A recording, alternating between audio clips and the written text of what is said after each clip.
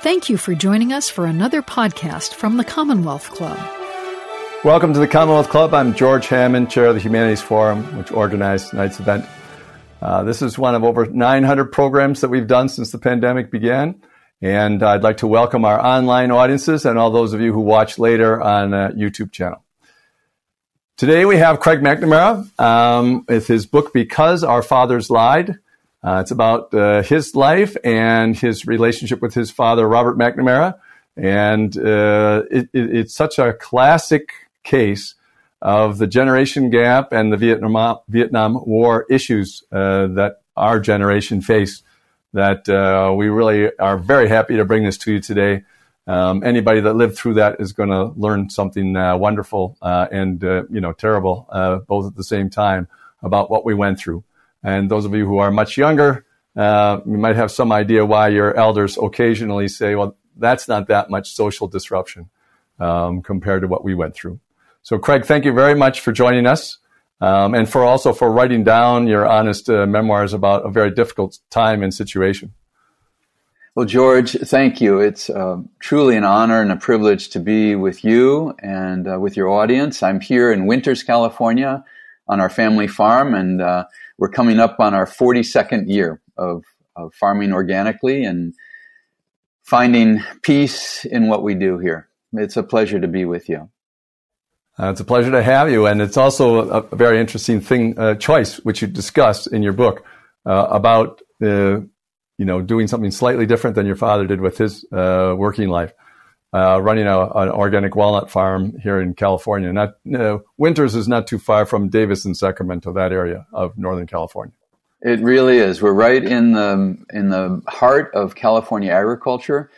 And I realize why I'm here really is because my entire adult life, in one way or another, has been lived through the lens of the Vietnam War. And writing this memoir gave me the opportunity to not only take a deep dive into the American War, but my father's role in the war and consequently our amazing relationship. And I say amazing because my mother and father early on introduced me to nature, and really nature is my lifeblood today. So the gifts that they gave me throughout my life are profound. And yet, as you said, my book is titled Because Our Fathers Lied. So that's what you and I are going to be delving into today. Why is that? Yeah, you start with a Kipling quote, which includes the line, because our fathers lied, which is about war back, in his time. And I think it's a very common experience that those who aren't involved can't really understand what the people who are making the decisions are doing, how much they keep from everybody.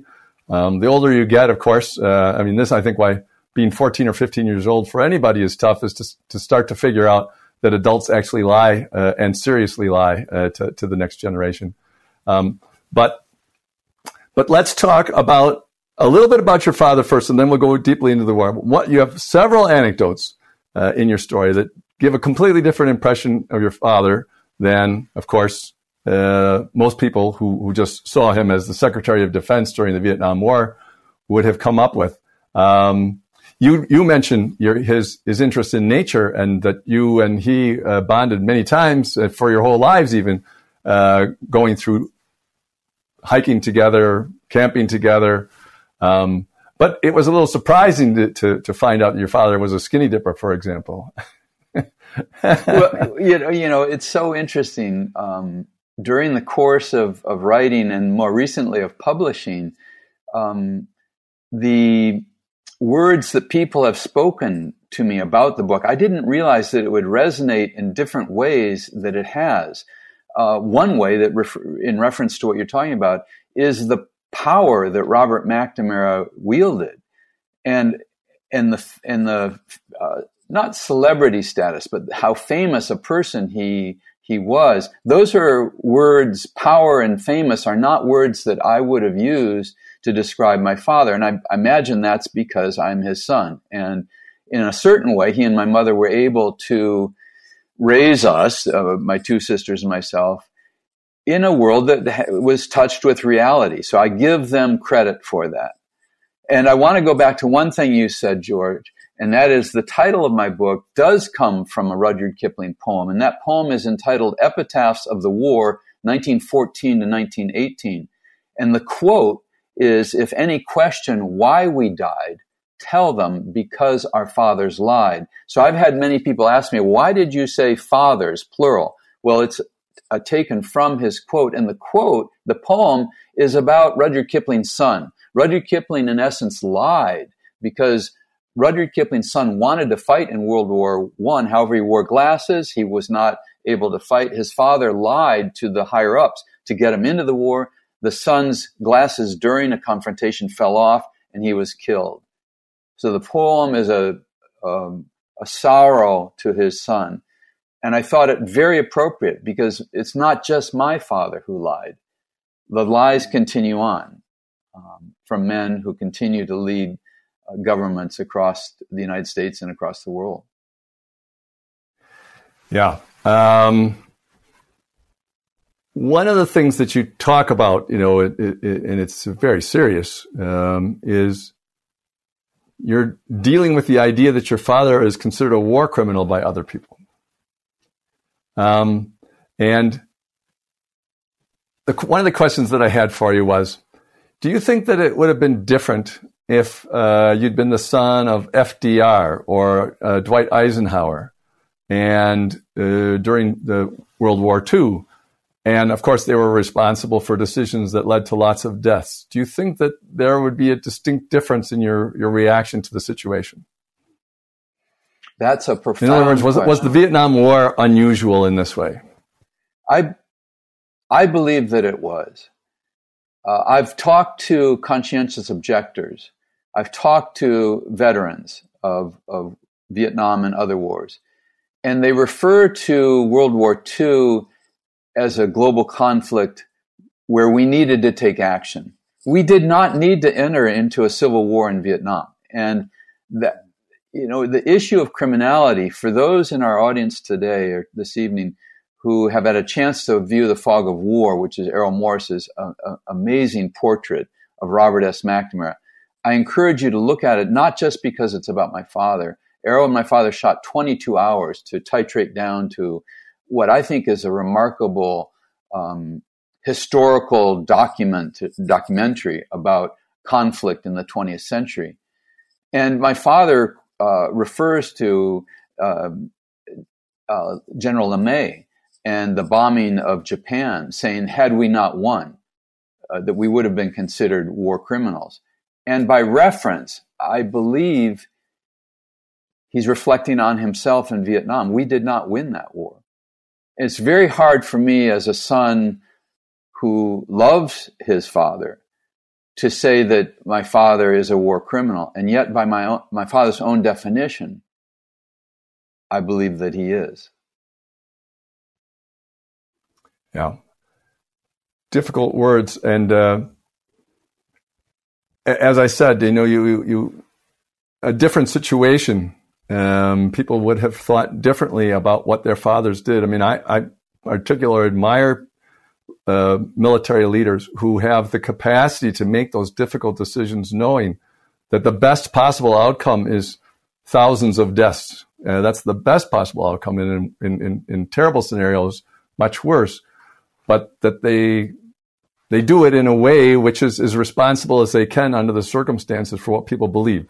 So that brings us to, what did people believe from that generation of our two fathers about what led them into Vietnam War?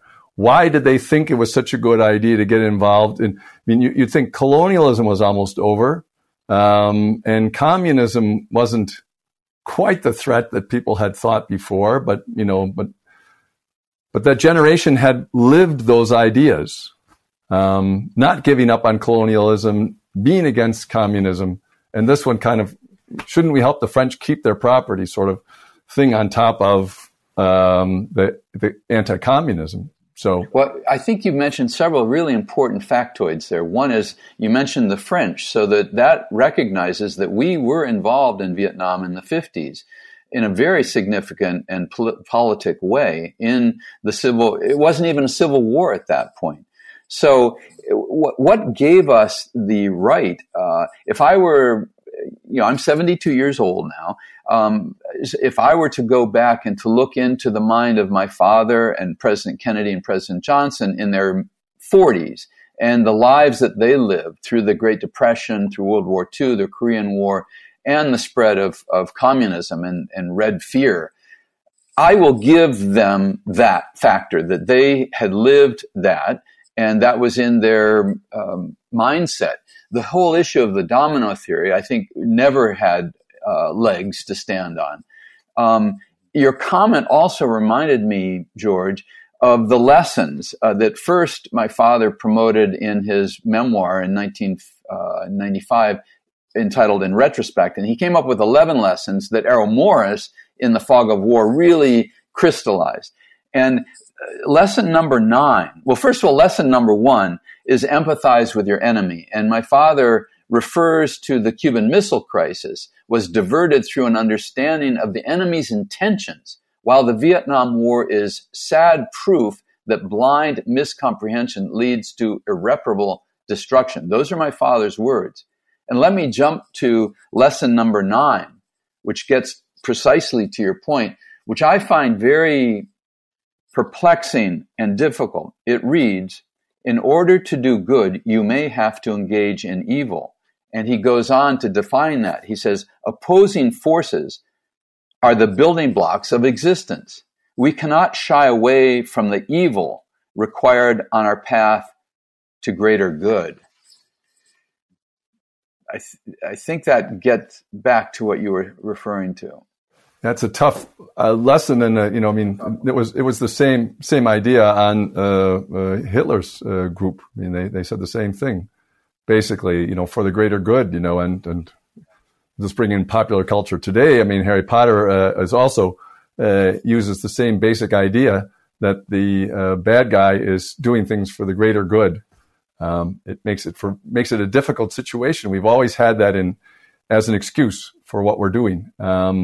And sometimes it's more accurate than other. I think if you just say there's a whole spectrum of possibilities, and where on the spectrum does this fall? And I think very unfortunately for your father and the others involved, the Vietnam War really fell on the far end of the spectrum of why are we doing this, and has certainly led to an entire generation that those who have crawled their way back to trusting the government at all had a lot of work to do in our generation, because the lie was so obvious, before. And I think another thing to talk about is you were at Stanford, against the war, participating in protests right in the years while your father was in charge, or right after, in charge from the Secretary of Defense point of view. He didn't make the final decisions, but certainly a player involved.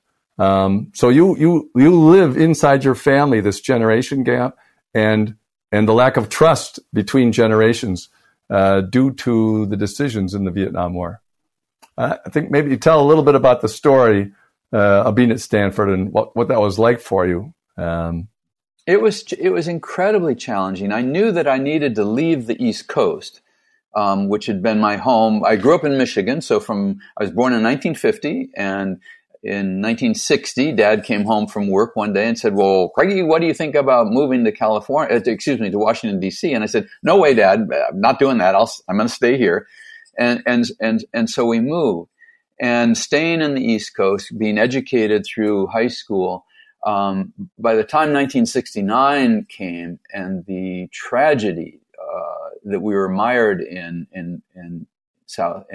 Vietnam, I wanted to at least leave the East Coast, come to the West Coast. My resistance to the war had already been informed as a teenager.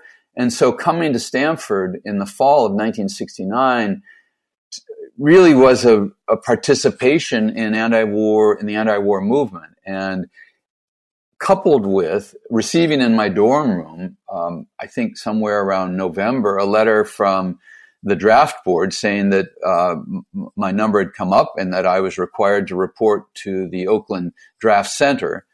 And I realized as a freshman looking around me, why should I be entitled to have a student deferment when other men who weren't in college didn't have that same opportunity? So I thought I rode the bus around the Bay Area through San Jose, got out of the bus, and there at the facility were resistors handing out pamphlets. I went in with busloads of young men, stripped naked, and went through the physical, which, I think any physical of that nature is dehumanizing, and came to the last stall, which was a man who looked exactly like me.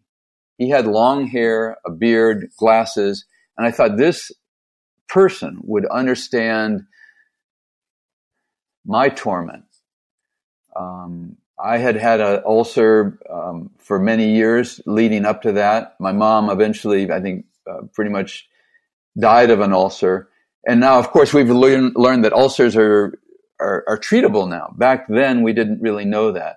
So I came out of that induction center with a 1A, and I fought it on the grounds of the ulcer, and finally got a 4F. And as I say in the memoir, that has brought me pain throughout my life, thinking that I possibly didn't serve my country in the way that I would want to have done that. And that was the beginning of my leaving the country. That was the beginning of my leaving Stanford. I returned to campus that day, participated in guerrilla theater. We would disrupt classes and try to educate ourselves through teach-ins. And I think maybe you might be referring to taking that movement and to Berkeley, to riots, taking that movement also to the SFO, to the San Francisco International Airport, and reading, for hours on end, the soldiers from California that had been killed in Vietnam. And that was an incredibly sad and poignant thing to do. And the response from the public at that time was not well received. I remember primarily men being very angry at me being there to do that. Were you ever publicly identified as Robert McNamara's son during any of those protests? Interestingly enough, never. Of course, I felt it, and I felt like an egg without a yolk. I had not been, you're 19 years old and you're trying to find yourself in an ocean, in a tumult of injustice and war and racism. And I knew I was beginning to lose my love of this country. And yet I knew it was in a very important place for me to live. And yet I needed to leave it. And that's why I left Stanford in the March of 1971. One little historical note for those who aren't aware of the day-to-day, year-to-year changes in the draft during the late 1960s. There was a college deferment for a long time. If you went to college, you didn't have to go. And then that was taken away right around the time you came up, maybe 1968. That deferment was taken away, and then other possible deferments were taken away because people were, including the kids who were protesting the war, were also protesting that this is not a fair system for choosing people, because the people who have the capacity to get out and go to college are skipping the war, and the poor kids are doing it. Exactly. So even the kids that were against the war were against the system. And so at the same time, for those of you who are 18, this is why the vote was dropped to 18 years of age, because everybody was arguing, we shouldn't be forced to go to a war if we can't even vote yet. George, remind me that I so appreciate that historical perspective. Remind me when the draft was eliminated.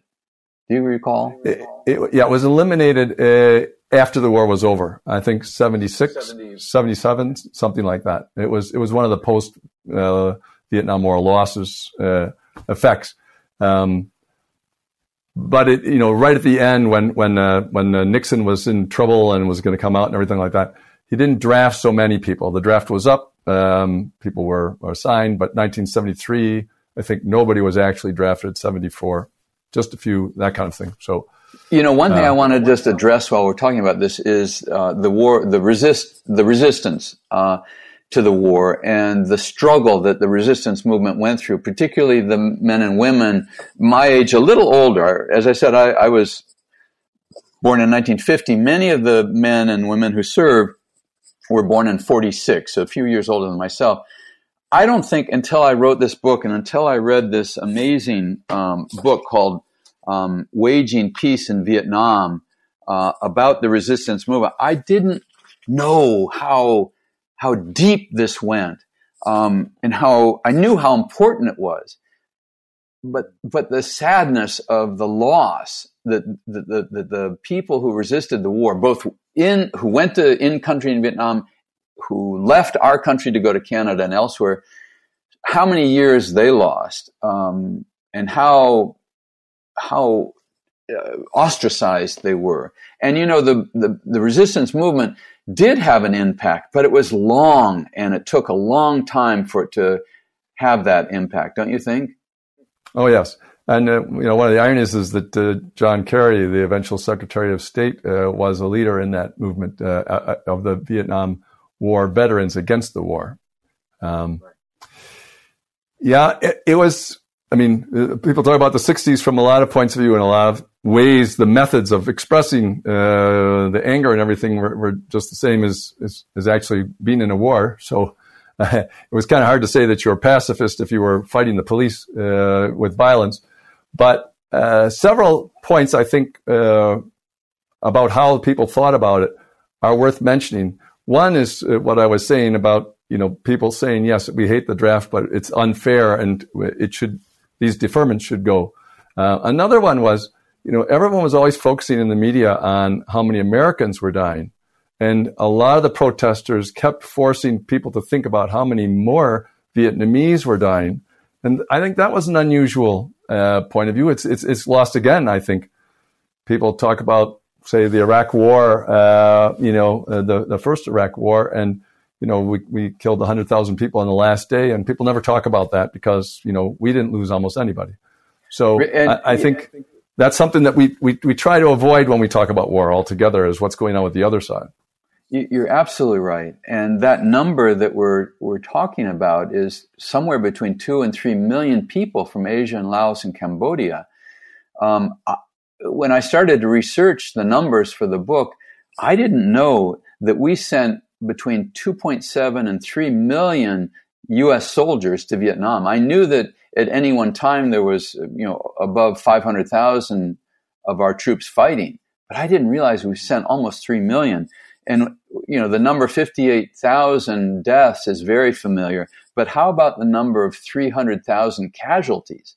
And that doesn't even take into account those who suffered tremendously from Agent Orange and napalm. And I just want to remind myself, we dropped 7.5 million tons of bombs on Vietnam and Laos. That was 3 times more than World War II. We dropped 18 million tons of Agent Orange and 388,000 tons of napalm. And those two, actually all 3 of those, are living on to this day in terms of birth defects, unexploded ordnance.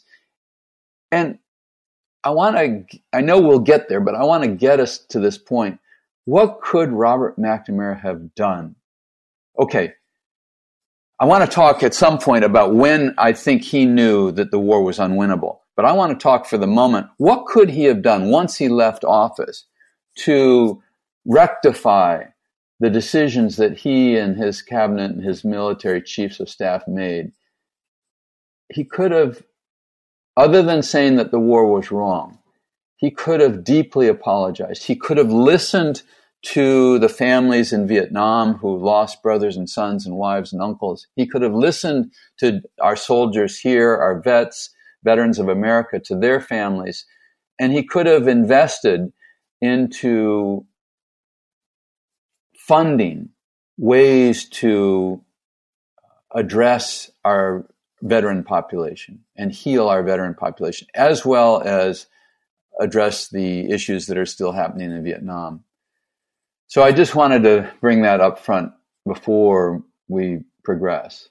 Well, that's generous of you, and a lot like your father, because I have to say that if you looked at all the other leaders of that time, none of the other ones were brave enough to face all those questions and to talk about them in the public eye for the next 15 years or so. I read just a short review of how impressed somebody was with Richard Nixon and what he had accomplished, et cetera, somebody who's young.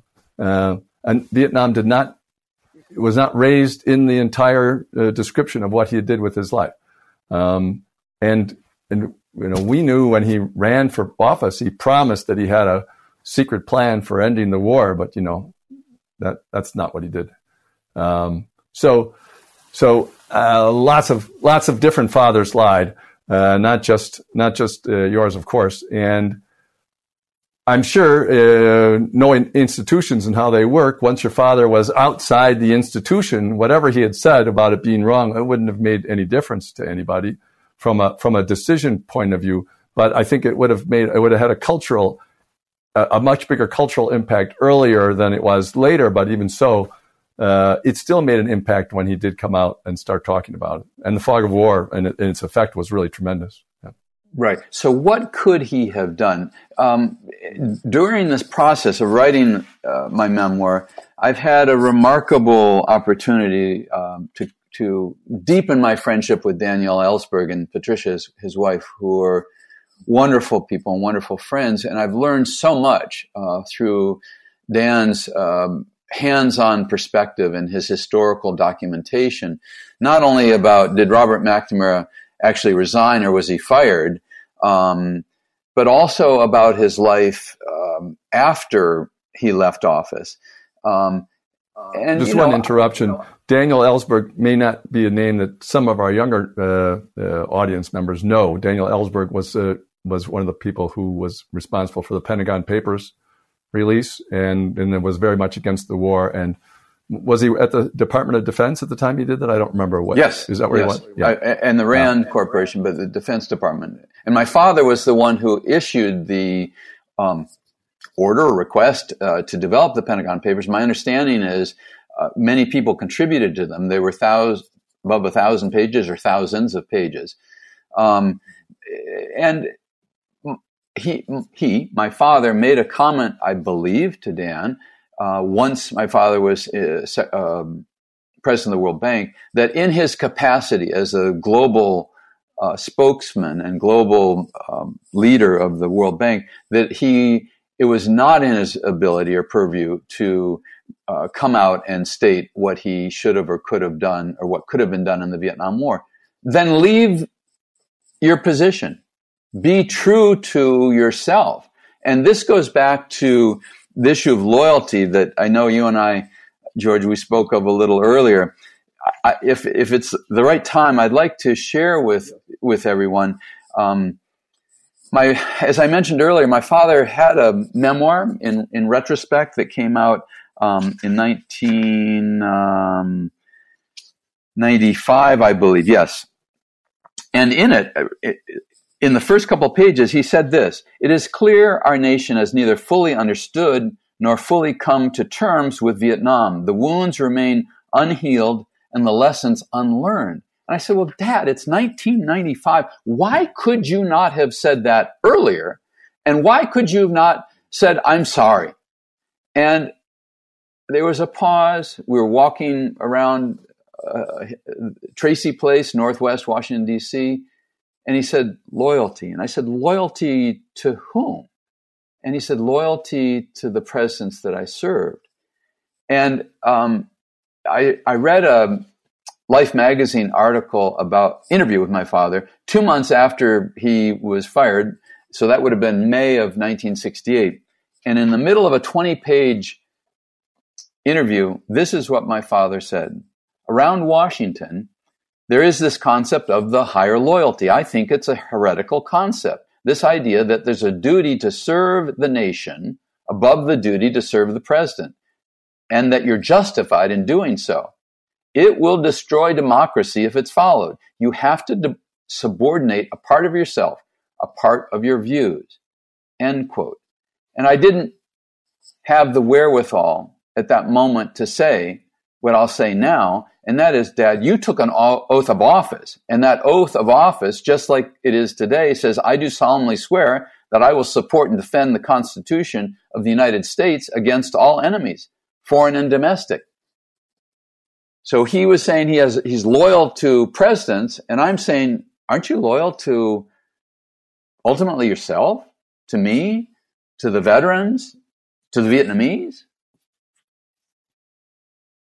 Yeah, well, it's tough. We have plenty of examples right now of people who are loyal to their political parties, even to the destruction of the country. If that, and I'm on both sides. I'm not talking about just one side here. People feel the party is more important than what's going on, and that little fight between those two parties is far more important than whether we, deal with COVID correctly and so on and so forth. So this kind of personal loyalty rather than institutional loyalty is very common. There's one detail before I forget, which was a Halloween in the 1950s that you remember back in Detroit. And you said what your parents dressed up as the Addams Family. Yeah. And seeing your father as Lurch and your mother as Morticia, this is it was all before he went to Washington. That was a great insight into your father as well. In addition to all the swimming pictures, and he was fit. He was fit at, when he was in Washington. Don't see a lot of politicians that were fit. He played squash with Orville Freeman, the Secretary of Agriculture. Yeah. I want to pause for 1 second. If I can find it here. Back to how you described my mom and dad on that Halloween. My mom, when she died early in 1981 at about 66 years old of mesothelioma cancer, which is an absolute tragedy. She was the most wonderful mother, woman, wife. She was so humorous and kind. Actually, I just want to read you one quick thing here. I dedicated my book to her, and it says, to Margaret McKinstry Craig, she gave me her maiden name, her Pacific blue eyes, and her love of nature. It is her love that has guided my life's journey.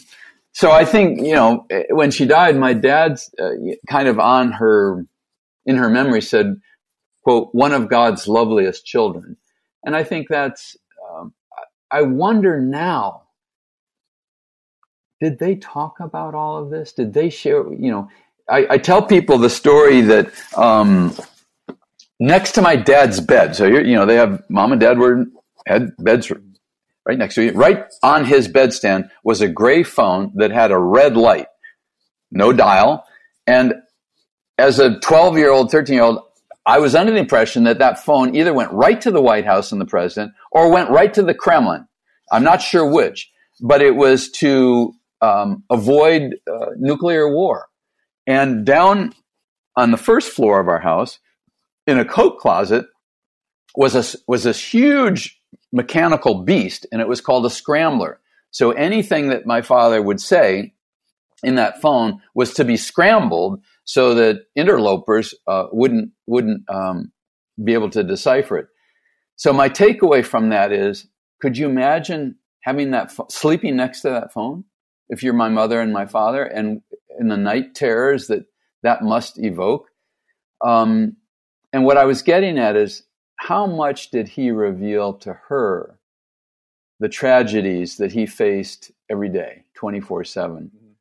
And how much of that eventually ended her life early? And I don't know. You have a very, very touching piece of advice that you got from your mother on her deathbed. I thought that was really telling, and I think it's telling for women of that entire generation. And do you want to tell everybody what you told them? So as my mom was diagnosed with mesothelioma cancer, the doctor said, you have 11 months to live, and she died on the 11th month, the day of. And so we cared for her, and hospice cared for her, and I would give her baths and take her back to her bed. And she said, Craig, I want you to realize something. don't do as I have done. I said, well, what does that mean, Mom? And she said, don't give of your life to everybody so that you don't have anything left over for yourself. I thought, well, for crying out loud, Mom, I'm 30 years old. I've lived that. You've given me that model of life, and I love it, and I live it, and I want to continue it. And she's right. She gave everything, and that was wonderful. But we do have to reserve something for our own health and for those who we love and society at large. Yeah, I find it very interesting because it's just an aside of another interest of mine in thinking about exactly the same idea as to what you give to other people and what percentage and what makes you the most effective with other people. And I think it is not giving everything. It's giving a much smaller percentage. But the more energetic that you are, of course, the more that you're going to give anyway. Like giving of your excess rather than of your substance, because if you give of your substance, then I think you end up not having as positive an effect as if you reserve something. George, you know where that takes me a little bit? That takes me back to the title of my book. Why did my father lie to me? Okay, I get it. As a 12, 15, 16-year-old, maybe a deep conversation about his decisions were not appropriate. But was he trying to preserve me? Was he trying to allow me the space to eventually find myself and to find my calling as an organic farmer? I do think that our well-being goes back to how we were raised. And so why did Robert McNamara, going to Washington, D.C., serving in Camelot, serving the President Kennedy, how exciting, how dynamic. The tragedy of an assassination and losing the presidency and a new transition to the LBJ. I go back to my father's mother and father. My father's father, my grandfather, McNamara, I've learned was 20, 25 years older than my grandmother. He died when my father was in his late teens. My grandmother was a very stern lady, and you did not cross her. And I imagine that young Bobby had to toe a very tight line. And I just wonder, is that why he was the way he was? My father didn't, I assume he went to his mother's funeral. I met my grandmother maybe 4 times. She washed my mouth out with soap one time. My father didn't go to his sister's funeral. These are flaws. We're all flawed. I'm a very flawed human being. But does that come into why you lie? And is that why you put a president on a pedestal of loyalty? It's interesting because you talk a lot in your book about the absence of your father in your life, even though he was very present when you were out in nature and he was a loving father, very clear, but absent in many other ways emotionally. It reminded me of a story. I don't mean to compare him to Dick Cheney, but a Dick Cheney story that he told about himself. And I think it does tell, it's a generational thing. But Dick Cheney was very proud of his own personal frugality. And in the book that he wrote, he tells about when he was finished being Secretary of Defense in 92, he drove back to Wyoming and he put everything in a U-Haul truck, and put it on the trailer and put it on the back of his car and drove back all the way to Wyoming, a long trip. But the reason that I mention that is he had a new son-in-law that he didn't really know at all because his daughter had gotten married while he was in Secretary of Defense. And you can understand how being the Secretary of Defense in the family, you don't have a lot of time even for new sons-in-laws or anything. So I think his daughter only been married a month or 2 months. And the new son-in-law volunteered to drive back with him, and share the trip with him. And then the comment that Dick Cheney makes is, and I was very proud of my son-in-law because he had the good sense to not waste our time with conversation. A 3,000-mile trip with your new son-in-law, and what you're proud of is that you didn't talk. I think that just says something about that generation. So let me jump in here, George, because you've reminded me of the 2 trips that my father took. The first one was to meet Fidel Castro in Cuba, in Havana, in 1992. Now, you got to realize, I grew up with Fidel Castro in the sense that 2 months after my father became Secretary of Defense, the Bay of Pigs occurred. That had been planned in the Eisenhower administration. Can you imagine being Secretary of Defense? And then the Cuban Missile Crisis occurred in October of 1962. So that conflict, which my father thought at that time he would never see his family again. I admired Fidel Castro, or at least recognized him as a global leader. And I tell the story in Santiago, Chile, of when he came to celebrate Salvador Allende's first year as freely elected socialist president of Chile. But what I want to tell you about is, so my father is going to meet with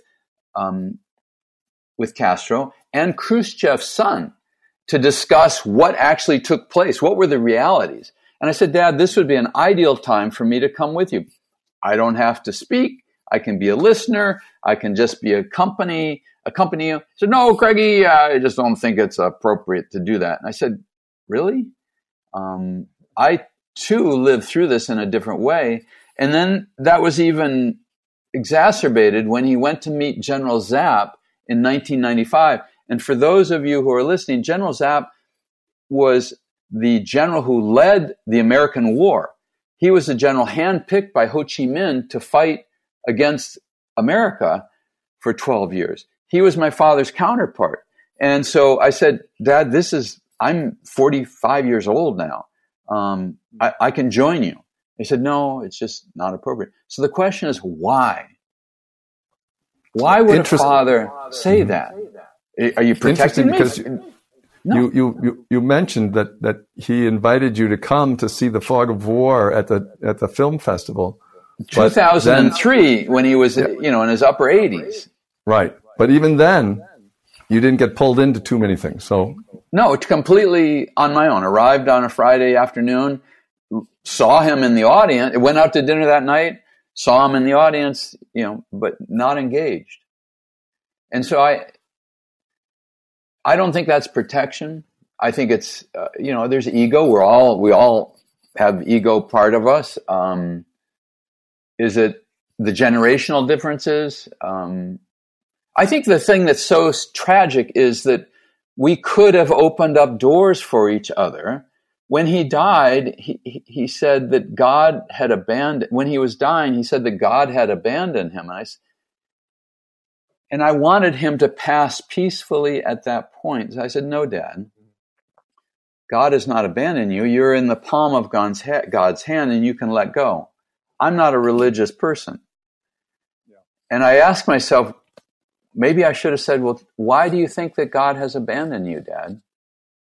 And maybe that would have relieved him. I don't know. It's hard to be put in a responsible position and then find yourself, going down a hole that you really don't see a way out of. That happens to a lot of people who are responsible too. Well, there's so much to talk about those things, but we have, a certain amount of time here, and I really want to talk about the other part of your life. Well, before that, I want you to talk. I just remembered a couple things. You were in the White House with Kennedy to watch the first showing of PT 109. You sat right in front of him. You were in the White House to go swimming when your father had to talk to LBJ, and you just swam in the pool, and LBJ sent you a nice note afterwards. You had a very, it seemed normal to you that you had a very high-end life in Washington, D.C. for meeting other people, etc. But you took it all for granted, I assume, as all children do. I think took it for granted is I would tweak that a little bit, because those were ages, like you said, 12 through, say, 14, even flying in a helicopter from the Rose Garden to Camp David. They were unique and unusual experiences. And I give my mom and dad a lot of grace and appreciation for making them, for normalizing them, for recognizing that they were special. They weren't things that you were to talk about. that's not something that you'd go back to Sidwell Friends School and say, hey, you know what I did this weekend?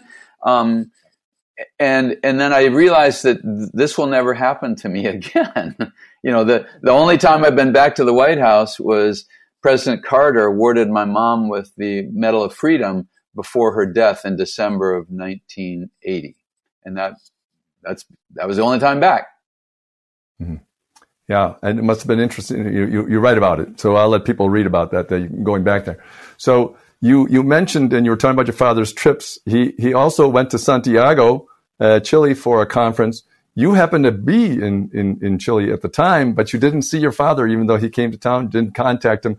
People don't remember. One thing for the younger people to know: it used to be very expensive to call long distance. Very expensive. Now it's almost zero. So that's a big difference as well. But even so, there was no contact. Well, why don't you? I was saying before, you lived another part of the '60s, which is the movie Easy Rider. You got on motorcycles with a couple of friends, and you just drove from California to Chile. I know you dropped off the friends on the way, but what an amazing trip that must have been. And then you lived there and on Easter Island. And found your way to the idea of becoming a farmer. So why don't you tell a little bit about that? Because that was a fascinating part of the book too. I couldn't believe that you did all this stuff about Vietnam, and then you were also an Easy Rider at the same time. Well, thank you. I had to remind myself during this trip of discovery that I would look back on it 50 years hence and maybe be at the Commonwealth Club with George and remember that it was really difficult. There was a lot of aloneness. And as you mentioned, we didn't have cell phones. We didn't have Gore-Tex and we didn't have Velcro. So, just riding a motorcycle through, believe it or not, Costa Rica. We think of Costa Rica as sunshine and oceans, Pacific and Atlantic. Well, there's some altitude there and, it got really, really, really cold. We didn't have much to protect us. I experienced several motorcycle accidents along the way. These were tough times. Another thing is that we got into Panama and we hadn't figured out there's no road to South America. There's the Darien Gap. It's a jungle. It's still that way today. So we put the bikes on a fishing trawler and got waylaid at San Andreas Island, which is in the Caribbean, and finally made it to Colombia. And where my two friends said, basta, we're done. We're going to stay here. And I said, I need to get to Chile. And actually I hitchhiked from Colombia to Chile. And that was a remarkable experience.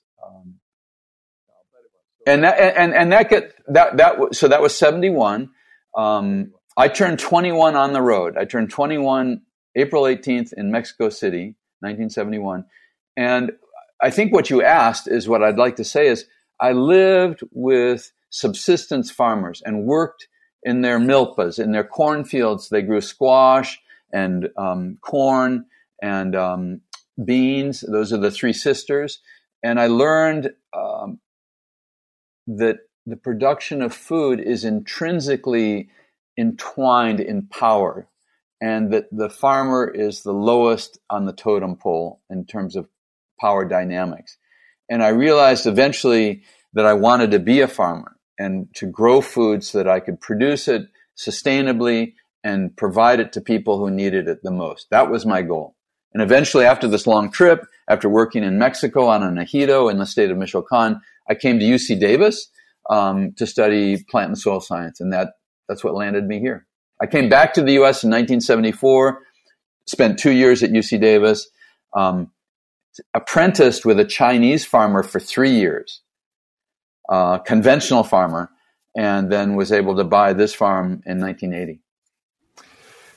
I will let the readers read your stories from Easter Island because they're fascinating. But one thing that was nice that your mother flew all the way down to Easter Island, that's a long, long trip, just to see you for a week or so after you'd been apart from her for a couple of years, right? Yes. And I mean, I was taken in by the families of Easter Island, and it was typical that you would call the mother of the family mama.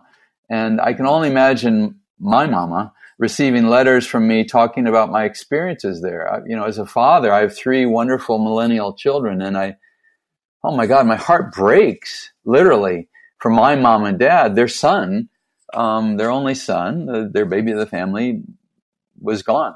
And what's interesting, we haven't talked about, we did a little bit, Robert McNamara being president of the World Bank while Allende was president, and the World Bank was beginning to transition its loans, I believe, to weaken the Allende government. And Allende was eventually assassinated on September 11th of 1973.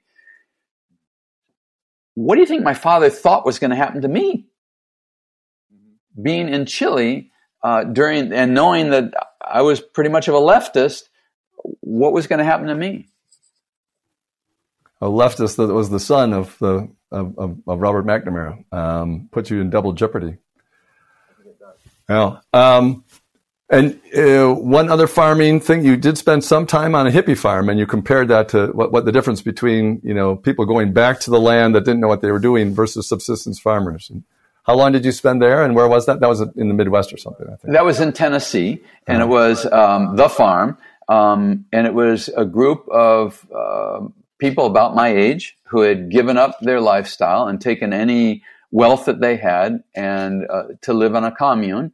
And they were doing quite well. And I think it existed for decades. I think it might even be in existence now. It's interesting because I worked on a true ejido in Michoacan, which is a collective farm. And they're amazing, and they have significant challenges. And it did change my idea of how I wanted to farm. And it's been a pleasure with my wife, Julie, to be in our 42nd year of farming here and to bring this next generation. 2 of our adult children have come into the farm. And I've got to tell you, as a first generation farmer, that is the best gift of my career, to have family farming with us. And they're taking over, which in itself is challenging and wonderful. Mm-hmm. Is it hard to see them make the decisions? I mean, because it's really hard to make the decisions. It really is hard. And yet, many of the decisions, I've learned that they put so much thought into their decisions. It's not a random decision. They've researched it, and they're willing to work hard to follow through with it. So it's been hard and wonderful.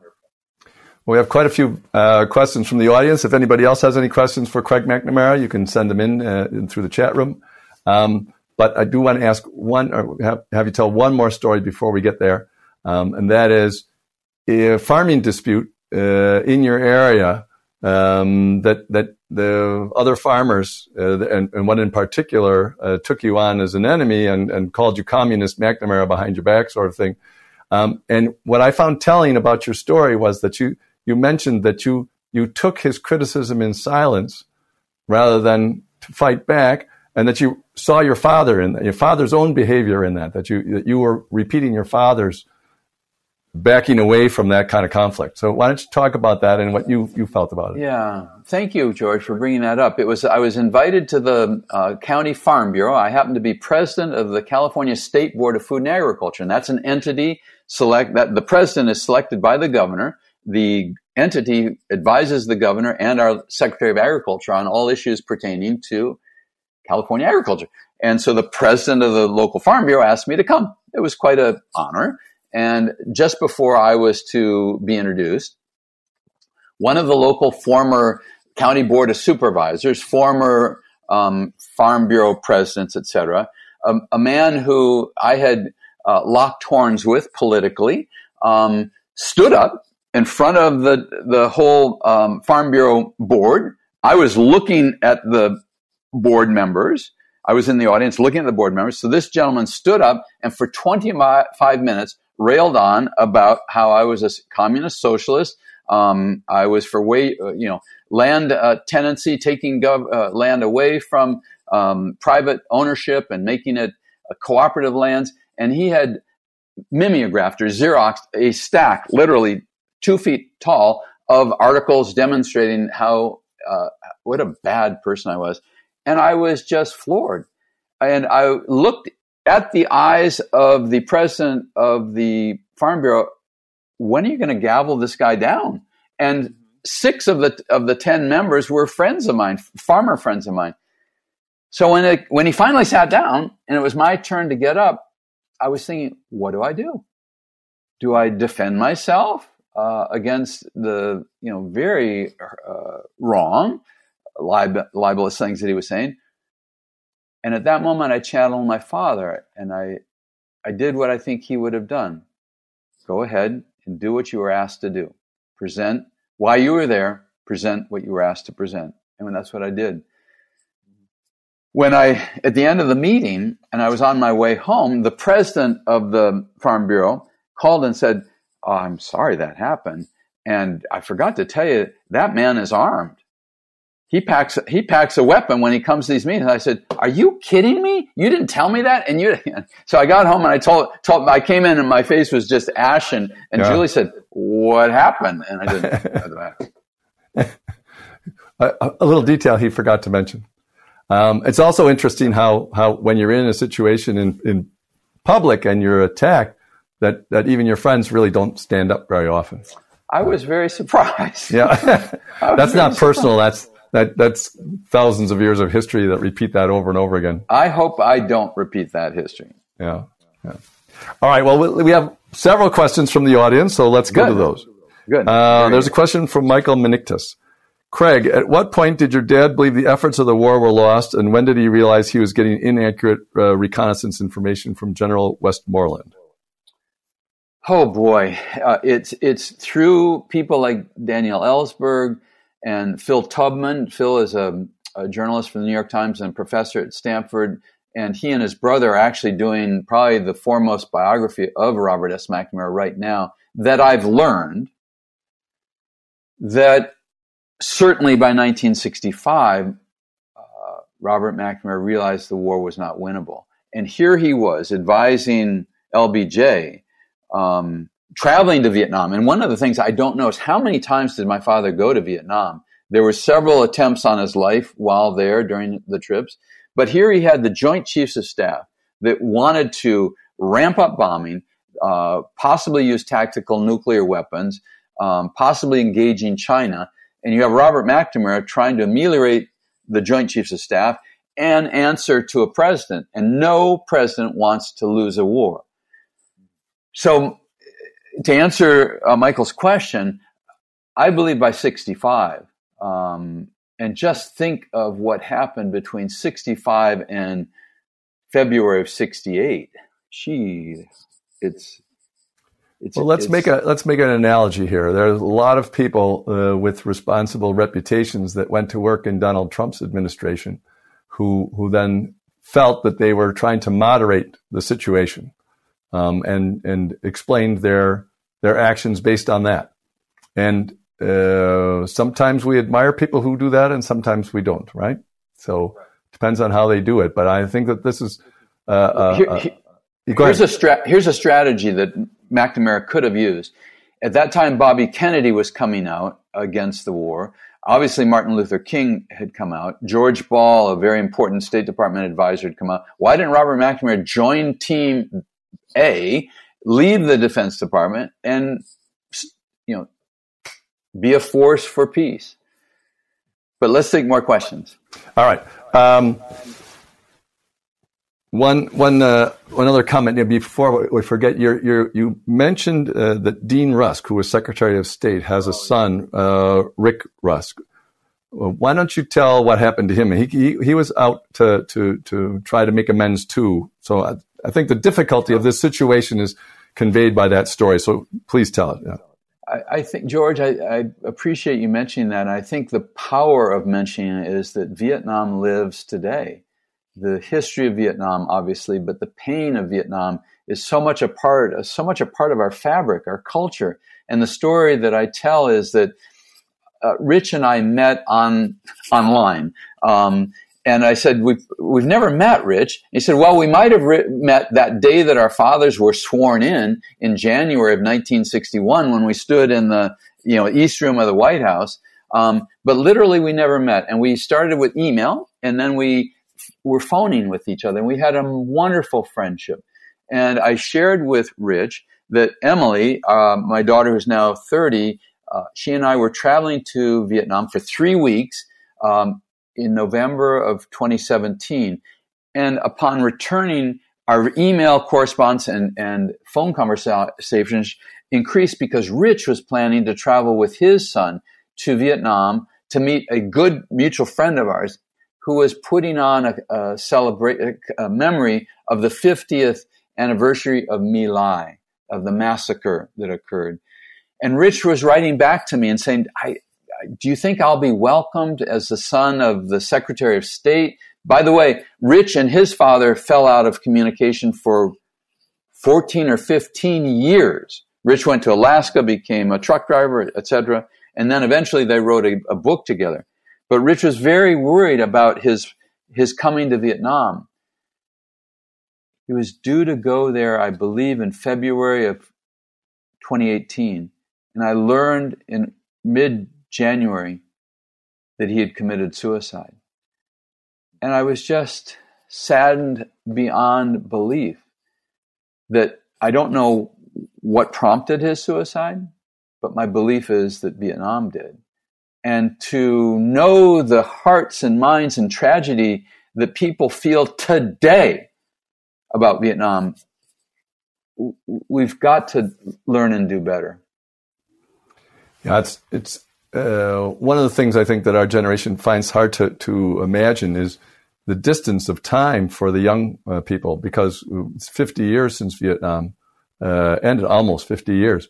And at that time, in 1970, it was 50 years from World War I. And how our generation as children thought about World War I is basically how the kids today are thinking about Vietnam. And Vietnam wasn't important in world history the way it was. It was just emotionally devastating to the United States. And I find that interesting that much time, because World War I for us was basically the soldiers that were still suffering from PTSD and so on that were in town as a result of it. And other than that, World War I was already long gone because World War II had covered it up. Well. All right. So Joe Sutter asks, I corresponded and talked with your father on several occasions. I was thinking about similar issues in my own research. I don't think that we learned the lessons that he laid out. Do you agree? So do you think that we've learned the lessons he lays out in his book? No. Yeah. No. And Joe, I don't. And I wish that my father, had been able to come to those conclusions and those lessons when he was Secretary of Defense. And I don't know, we're human and we're all fallible. But those 11 lessons, number 3 of those 11 is there's something beyond oneself. And he writes, as members of society born into a global community, we have a responsibility to one another and not only to ourselves. How universal is that? That's wonderful. And I only wish that he had lived that. Well, in the Middle Ages, the people all hoped that the Pope would live what their ideals were too, and they didn't either. So the ones that get closer, I think the easiest way to deal with, even Eisenhower and FDR and all these tough decisions, and the generals like General Patton and Douglas MacArthur that did good things and bad things, is to think of life for responsible people a little bit like a baseball game. If you're batting 400 in a responsible way, you're probably one of the more constructive members of society. And your father ended up in a difficult situation, and I'm not, of course, I was against the war. That's a totally another issue, as many in our generation were.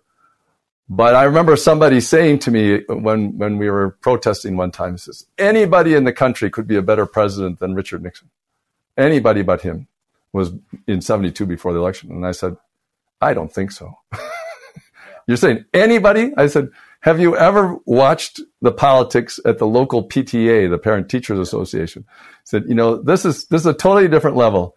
There might be 3% of the people that could do a better job than Richard Nixon, and only because he had these emotional issues. I mean, he was way more than smart enough to be president. But to think that anybody could do these jobs, you've never watched somebody in the job, and it's really 3 or 4 or 5% of the people. It's not that nobody else can do them, but it's a very small number of people who can do that job and live Yeah, well, it's interesting thinking back to Jobs. The first offer that was made to my father to come to Camelot to be part of the JFK cabinet was Secretary of Treasury. And it was mentioned to me just the other night by a historian. He said, what if Robert McNamara had taken that job instead of Secretary of Defense? My God, the man was perfectly cut out to be, a Secretary of Treasury. And our lives would have been different. Well, the legacy is, there's a few more comments. Rebecca mentions that your father was raised in an era when the strong, silent type were idolized. And Michael Menictus also mentions that that your father didn't want any dissent by his son. And then we just got a comment in, we're running out of time, but Ann Chadwick said, thank you for your insights and candor and for leading the way to sustainable agriculture and educating our youth through land-based learning. So, thank you, Ann. That's a wonderful, wonderful comment. And that does bring us all together. And let me just say, our globe is so challenged by climate change. As eaters and farmers, for us every day, after our Commonwealth meeting right now, I have a family farm meeting where we once again are discussing climate change. How are we going to adapt to a changed climate? I thought as a farmer, I would just be composted. At the end of my life, I would be compost on the farm and I would farm into my last day. And I now wonder, number one, can we farm? Number two, should we farm? And number three, we had one of the most challenging financial years in 2020 because of prices, tariffs, trade negotiations, and COVID. And America needs farms like ours. We are at the peak of the regenerative farming. So thank you, Ann. I appreciate your comment, and we want to stay in farming. And the challenges are tremendous, but I think looking ahead, first of all, the emotional honesty with which we're trying to deal with the problems that you just did and talk about what our fathers did is crucial, I think, to being able to move ahead sustainably. But in addition to that, we can do it if we cooperate and talk to each other and get someplace and come to some kind of common ground and not fight over little details. There's a whole range that will work, but we always like to fight with the people that are almost nearest to us on that range. I did some work in alternative energy as a lawyer, and we know that there's all kinds of ways to do it. It's just that the price point is not here yet, right? And so we know we've got technological knowledge of how to do things, but we need to make the decisions that make those things work because we take into account long-term costs or however we do it. We're going to get smarter and smarter. The only thing that I think that we have to be really optimistic about that is that the smarter we get and the richer we get, actually, the more we actually pay attention to these issues. When we're not rich, we don't have time for it. The subsistence farmers that you worked with didn't have time for anything about these big issues for the planet. None whatsoever. No bandwidth for it. So to think that we should go back to that subsistence farming in order to save the planet, I think is just an illusion. But I think it's entirely possible that we can think our way.